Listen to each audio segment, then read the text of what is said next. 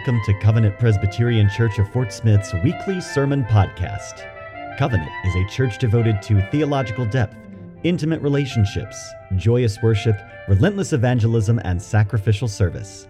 Coming up, a sermon from our series Ecclesiastes, Life Under the Sun. Here now is our pastor, Dr. John Clayton.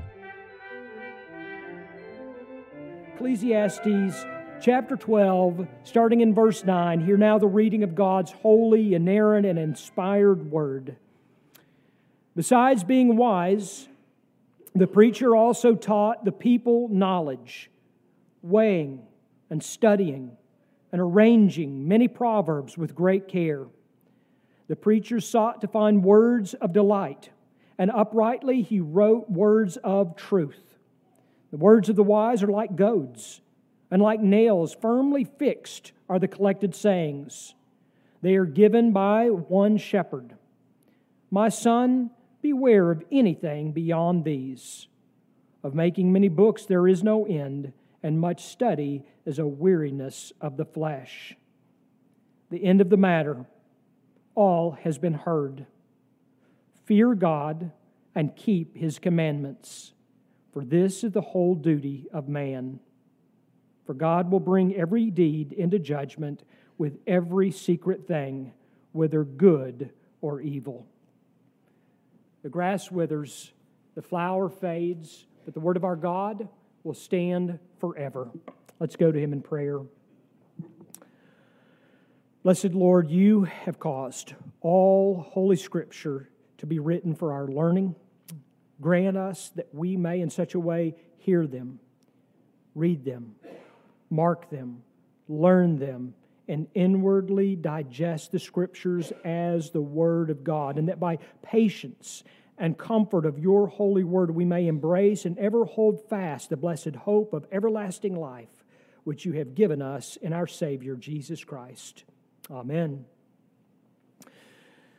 As I said before, as we began Ecclesiastes and working our way through it, taking 18 Sundays to do that, as I looked back at the book of Ecclesiastes, I have found certain themes, and I'm now backing up and thinking through what are some of those themes that we could look at, those themes of living a meaningful life in Christ. And I'm not prepared to give those to you. I'm diving even deeper into it, but enjoying it so much. And one of the themes I think that I am seeing recurring in my study of Ecclesiastes is just the joy of life. The joy of life. And as we come to this concluding passage in Ecclesiastes, we come not with an earthly solemn attitude. Solomon has repeatedly shown us the vanity of life, but so also pointed us to the many blessings of God. And so today, as we look at it, we might say that this is the end of the matter. This is the conclusion, the summation, which began back at the beginning. The very beginning of Ecclesiastes, you don't need to turn there, but you may recall that it began with these words. Vanity of vanities, says the preacher. Vanity of vanities, all is vanity. And indeed, life is, as that Hebrew word is translated vanity, which means life is short, but a breath, like a mist, like a vapor, and then it's gone. James reminds us of this very same thing, doesn't he? When he says, "What is your life? For you are a mist that appears for a little time and then vanishes." But what Solomon has taught us, and I hope that you have picked up on this as we've walked through this, what Solomon has taught us is that truth does not rob life of its meaning. In fact, if you've been paying attention, Solomon teaches us it deepens it. We live a richer life. We live a deeper life. We lead a more meaningful life by virtue of knowing life is vanity. The answer is not found in life itself, however. That's how the world sees it. But rather, for whom do you live your life? The distinction is key, isn't it? Is meaning found in life itself the end? Or rather, is meaning found in someone? And indeed it is.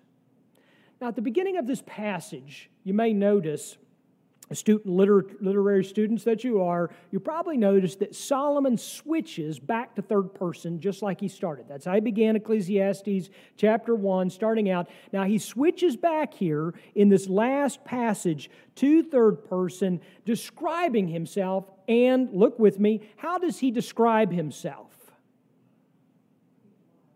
As wise. Besides being wise. In other words, it's a foregone conclusion. He is wise.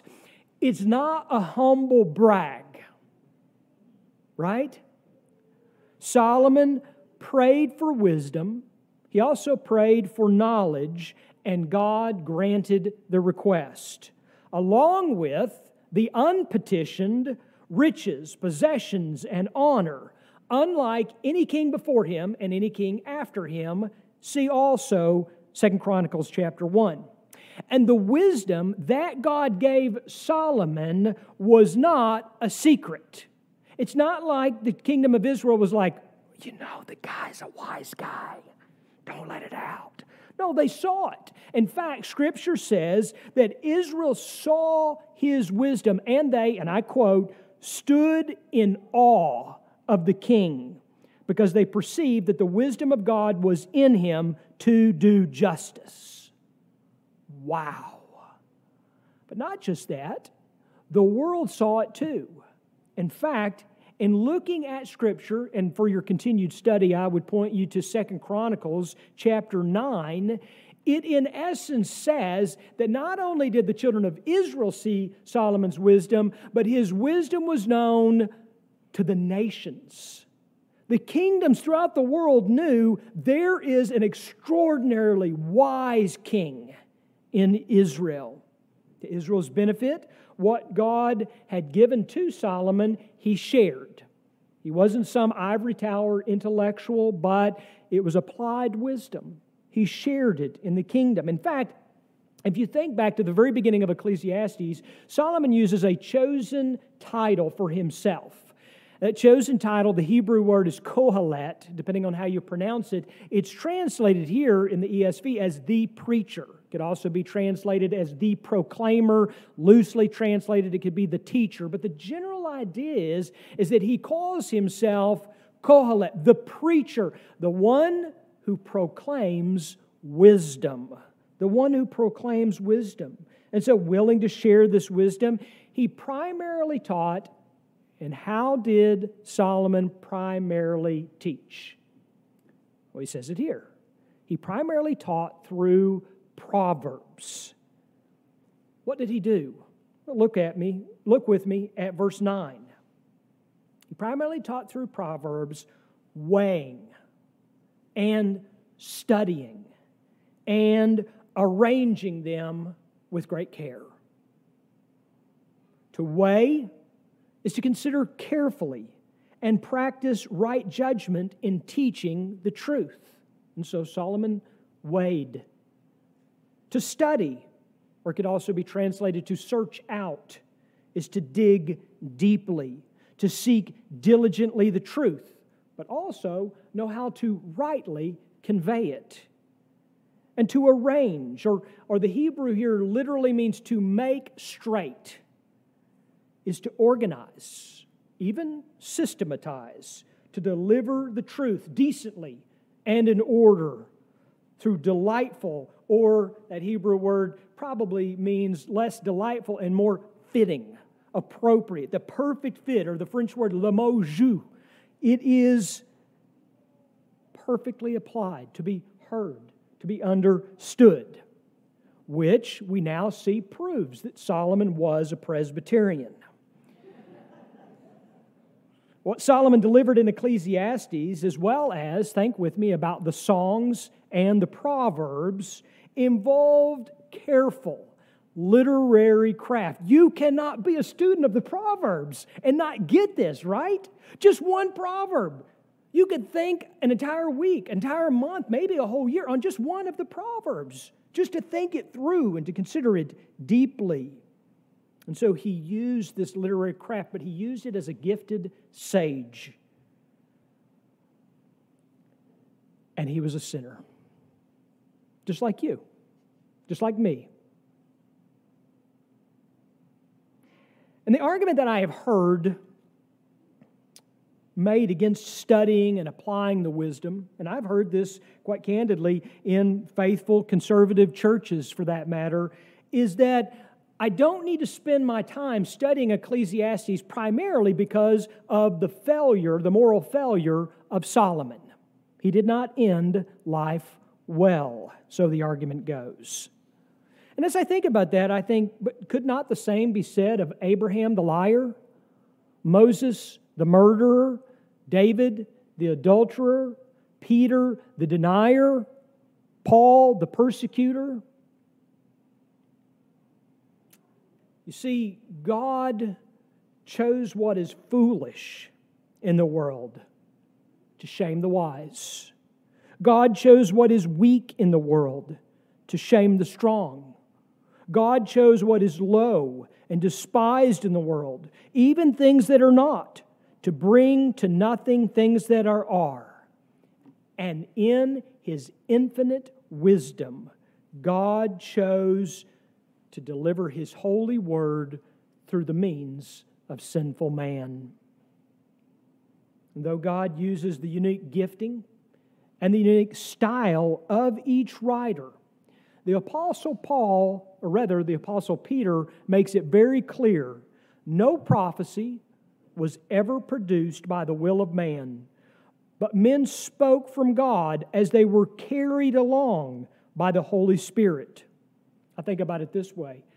By God's sovereign appointment, He delivers the means of grace through those saved by His sovereign grace.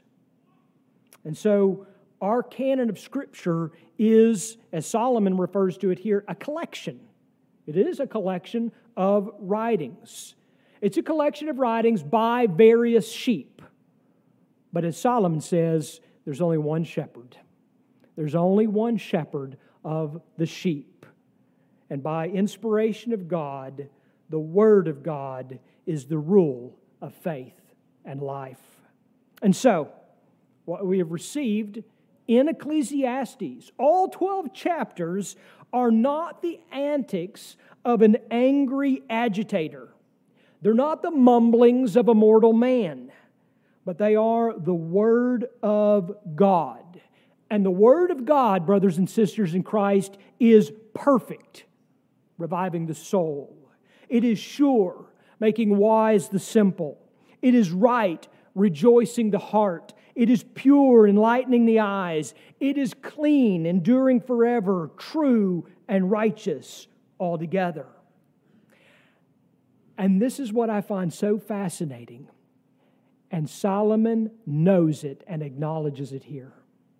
He knows that to be the truth. The preacher sought, he says, to find words of delight, and uprightly he wrote the words of truth. And through them, and through the word of truth, God works. Through Ecclesiastes and all the other books of the Bible, the Lord teaches, the Lord reproves, the Lord corrects, the Lord trains us in righteousness. And He does it, and He uses this imagery here, Solomon does. He does this like with goads, which most don't even know what that is because I didn't know what that is, but it's like a cattle prod, and I know what a cattle prod is. God uses the Word of God, the inspired Word of God. And I probably need a big cattle prod and a sharp one, right? The Word of God. keeping me going where the Lord wants me to go. And Solomon says, that's how God uses His Word through the power of the Holy Spirit, leading us, directing us as we are to go. Because you see, when you came to faith in Christ, you were not redeemed by God, and then God said, well, there it is. Now, you take it from here. Right? No, that's not how it is. In fact, we're not to figure out it on our own, but we are to go to God's special revelation. Incidentally, this is one of the reasons why. Advertisement coming. This is one of the reasons why we read through the Bible as a church. This is one of the reasons why I'm constantly encouraging, be in the Word daily. It's one of the reasons why we need to teach our children and our grandchildren the Word of God. Did I mention that my third grandchild was born last night? Yes. He was my first grandson, my third grandchild. Just thought I'd just drop that little bomb right there in the middle of the sermon. And so I will not be shaking hands after the service, but I'll be peeling out and heading out. Look for gravel flying where I parked. But it's one of the reasons why we need to teach our children and our grandchildren, and we need to teach ourselves the Word of God, to immerse ourselves in it, to be in the Word of God. You say, why? You know why? Because the Word of God is not dead and not some ancient tome to be ignored, but it is living and it is active and it is sharper than any two-edged sword and it piercing to the division of soul and spirit, joints and marrow, discerning the thoughts and intentions of my heart and your heart. Be in the Word of God, brothers and sisters. And though our feelings are fickle, and though the circumstances of life are so uncertain, the Word of God is firmly fixed. Solomon says, like driven nails, you can hang on it. It's set. It's firmly fixed. It's ready and it's secure. And I don't know about you, but I need something in my life that is stable. And the world, all the noise. It's one of the reasons why I read my Bible in the morning. Because this place is insane. And I want to start out my day to be in the Word of God before I open up the door. And go out into this crazy world to be in the Word of God. And this cannot be said. Solomon makes it clear. Can't be said of other books. Now look, I am, what's the word when you're addicted to books? A bookophile? What's the word? A nerd. My mom said a nerd. Yeah, thanks, Mom. Got a glimpse into my childhood right there, didn't you? Yeah. I like books, and I read a lot of books. The one part of the sermon that everybody's going to remember, don't remember that part. The Word of God. And books are a good thing. And God can use books, and God has used books, I'm sure, in your life. He's used books in my life to benefit my life. But they are subordinate. That's why we call our confession of faith and catechisms our subordinate standards under the Word of God. Because everything will pass away. But what does Scripture say about the Word of God? Not sure if you remember this verse or not. It goes a little something like this. The grass withers, the flower fades, but the Word of our God will. And it will. Unlike anything else written, the Word of God will stand forever. Jesus said this, heaven and earth will pass away, but my words will not pass away. Let that sink in. And He prayed this, Father, sanctify them in the truth. Your Word is truth. God prayed for you. Jesus prayed for you. He prayed for me. He prayed for our sanctification, and then He told us where to find it. Where to grow in grace. Grow in grace, now the Word. And so let us believe the truth and be wary beyond it. And as we grow in our knowledge and understanding of God's Word, we're going to recognize themes in Scripture. And two of the themes that you'll see, if you're a student of the wisdom books of literature, right? So wisdom books of literature, Job, Psalms, Proverbs, Song of Solomon as it's referred, Ecclesiastes. In these wisdom books, you're going to see themes pop up. And two of the themes that you'll see that pop up consistently are the fear of God and obeying God. The fear of God and obeying God. And Solomon brings both of them together almost as a summation of wisdom literature right here in verse 13. Look with me. Fear God and keep His commandments. Stop. In fact, he argues that this is the end of the matter, the purpose for which he has preached, the whole duty of man. But what does this mean? What does it mean, fear God and keep His commandments? Is Solomon here advocating salvation by works? A legalistic admonition for law-keeping to be disregarded by those redeemed from the curse of the law? As a Christian, have you wasted 18 Sundays of your life listening to sermons on Ecclesiastes? I think we need to back up. We need to understand, beginning with the last verse, because the last verse is going to help us understand what the preceding verse means. In verse 14, Solomon writes, God will bring every deed into judgment with every secret thing, whether good or evil. Now, this is not the first time, as you know, this is not the first time that Solomon has reminded us of this imminent certainty. But he states it last, the last verse of the book, I might add, that it may be first on our minds.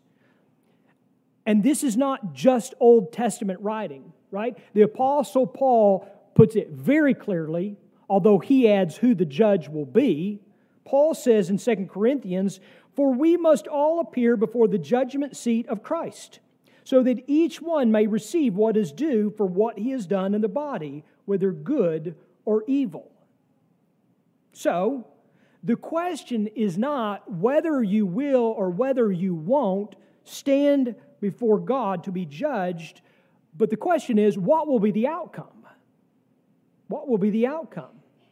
Second, as Judgment Day is certain, Solomon says, now go back to the preceding verse, fear God and keep His commandments.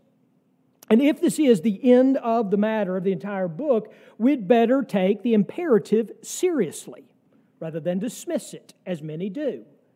There are some that get to the end of Ecclesiastes and they go, that's just legalism.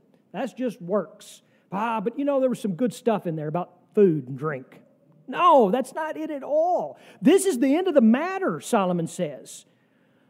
But the problem is that oftentimes the word fear is misunderstood. It's confused with terror, and often classified as an emotion in contradiction to the love of God. Oh, the Old Testament was fear God. The New Testament is love God. No, it's like hand in glove, actually. And keeping God's commandments are oftentimes seen negatively. As like, those commandments, they're an infringement upon my Christian liberty. Well, when we look back at, and I'm just going to use the example of Abraham, when we look back at the life of Abraham, we actually see that is a poor understanding of Scripture. Because when we look at him, we see exactly what Solomon means by fear God and keep His commandments. So I want you to briefly think back with me about Abraham. Think back. Who was Abraham? Who was he? He was a man personally called by God. He was a man promised to be blessed, and through whom all the families of the earth would be blessed. He was a man with whom God made a covenant, and also God promised him an heir. He was a man who, by God's grace, believed God, and it was counted to him as righteousness. He was a man called a friend of God. He was a man who was faithful to obey God. And he was so faithful to obey God that it was even to the point of a willingness to sacrifice his only son upon an altar.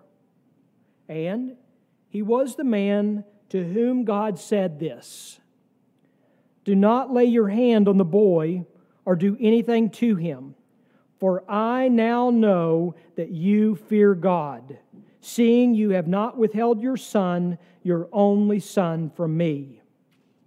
And so Abraham was a man who feared God and sought to obey Him precisely as Solomon describes it. He who was justified by faith,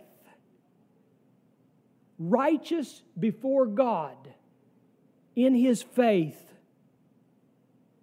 feared God, kept His commandments. And this means that what Solomon advocates is exactly what we need. What Solomon advocates shouldn't be dismissed as irrelevant because it's everything that we need. Solomon is no more advocating works-based religion than the Apostle Paul, who said this, don't miss it, Romans chapter 4, hear it clearly. For what does Scripture say, Paul says? Abraham believed God, and it was counted to him as righteousness. Now, to the one who works, his wages are not counted as a gift, but his due. And to the one who does not work, but believes Him who justifies the ungodly, his faith is counted as righteousness. And then Paul goes on, because this means something very, very important to us. But the words, "it was counted to him," were not written for his sake alone. Pause there for just a second. Bring this into perspective. What Paul has done is he said, I'm going to tell you about Abraham. Don't dismiss him as Old Testament. Don't dismiss Ecclesiastes. Oh, that's just Old Testament. Don't do that, because the Apostle Paul doesn't. He says, I'm telling you about Abraham, and by the way, what I'm telling you about him isn't for you. He says this, but the words "it was counted to him" were not written for his sake alone, but ours also. It will be counted to us who believe in Him who raised from the dead Jesus our Lord, who was delivered up for our trespasses and raised for our justification.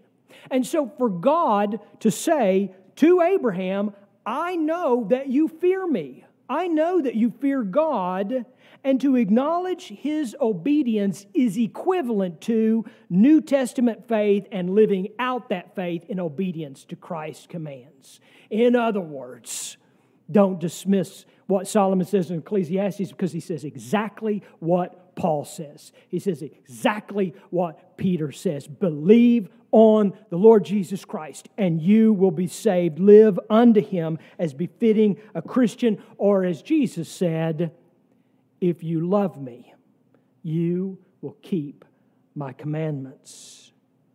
This means that for all of the Old Testament saints who looked in faith to what was fulfilled in Christ, like Abraham, and all the New Testament saints who look back to what was fulfilled in Christ, that would be us, on Judgment Day, we will not be judged by our enemy, but by our beloved Savior.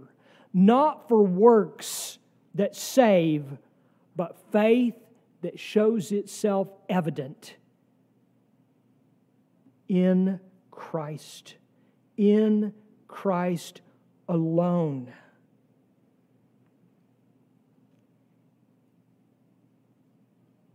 as the writer of Hebrews put it.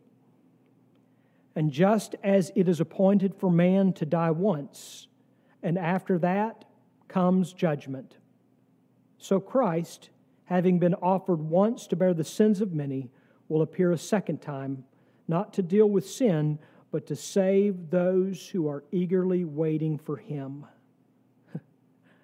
That's us. We're eagerly waiting for Him. And we're not eagerly waiting, cowered in terror.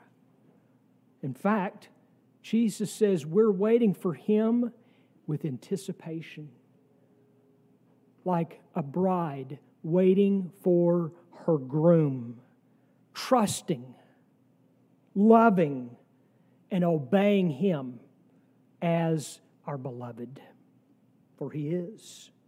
And so this is the end of the matter, the right response to everything Solomon has written, of which he adds the whole duty of man. But this translated phrase, the whole duty of man, can be misleading. And when we hear that, the whole duty, what word do we tend to focus on? Duty, right?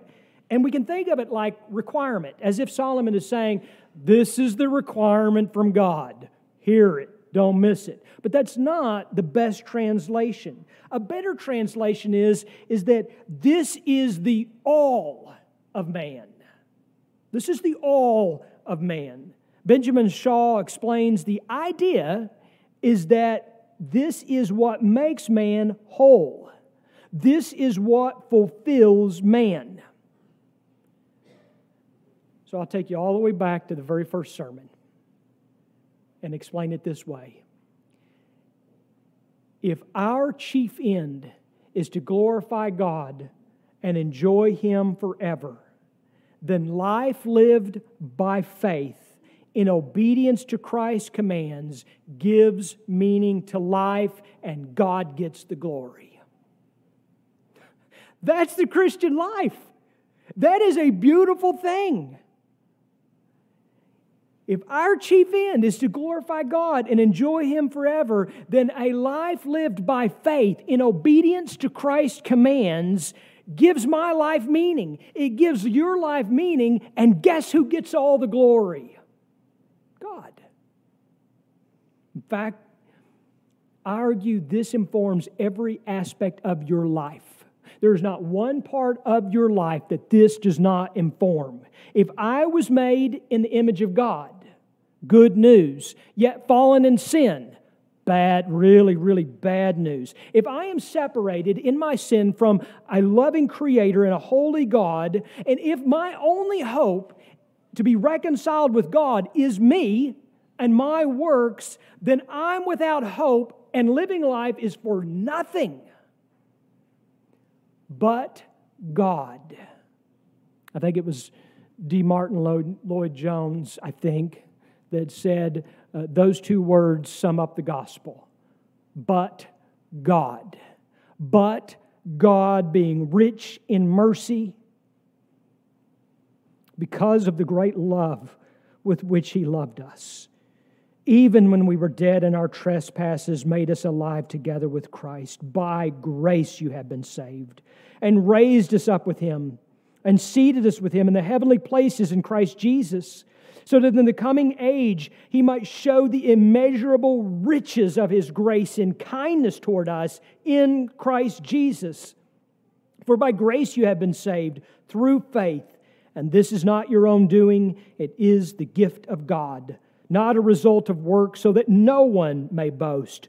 For we are His workmanship, created in Christ Jesus for good works, which God prepared beforehand that we should walk in them. Ephesians chapter 2, verses 4 through 10. And if you desire then to live a meaningful life, and I do, and I think you do too, if you desire to live a meaningful life, let this truth be held in your heart and let it flow out in your life. Let it just be like streams rolling off of you, that when someone says, "Do you know so-and-so?"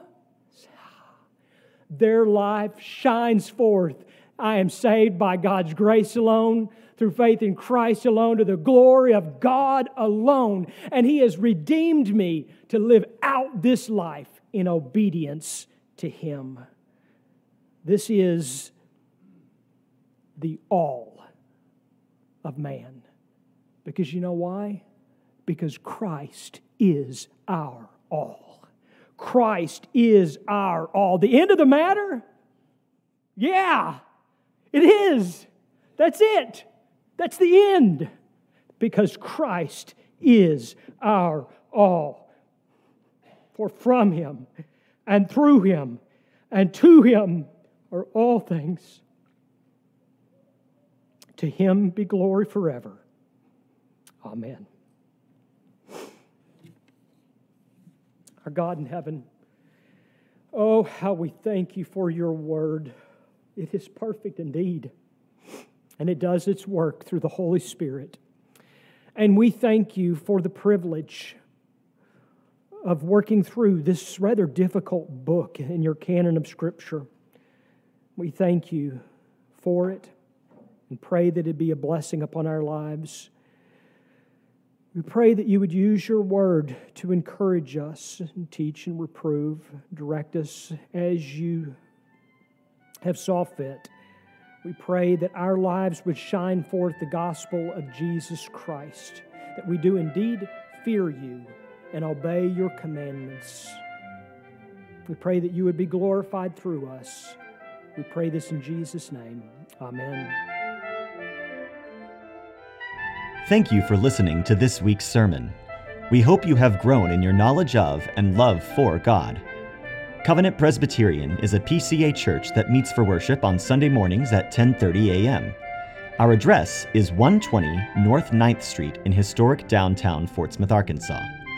For more information about Covenant, visit our website at www.cpcfs.org.